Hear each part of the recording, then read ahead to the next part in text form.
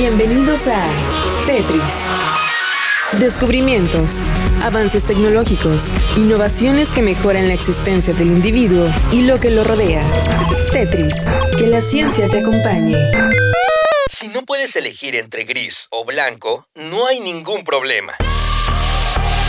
BMW ha presentado su coche BMW X-Flow con una tecnología capaz de hacer cambiar el color del vehículo. Esta innovación tecnológica permite que el coche sea gris oscuro en un momento y blanco al siguiente, de tal manera que el color secundario se arrastra lentamente por la carrocería al momento de cambiar el color.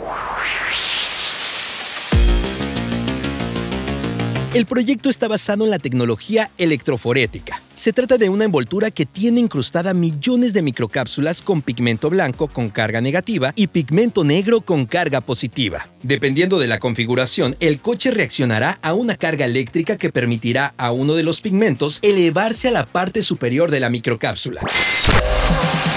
Según BMW, su tecnología aplicada en el X-Flow es una cuestión de vanidad, aunque tiene ciertas funciones interesantes que ningún otro coche podría tener. Por ejemplo, si un usuario pierde este coche en un estacionamiento, puede comenzar a cambiar de color de forma constante para que pueda ser detectado fácilmente sin emitir ningún tipo de sonido.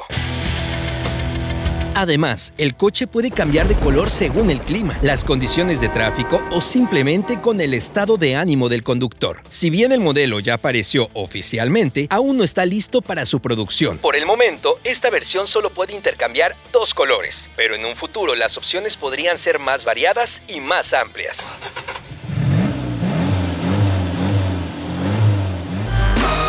El software ha sido cargado en tu cerebro.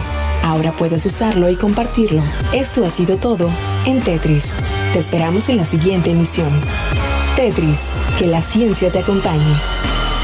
Control, Alt, suprimir.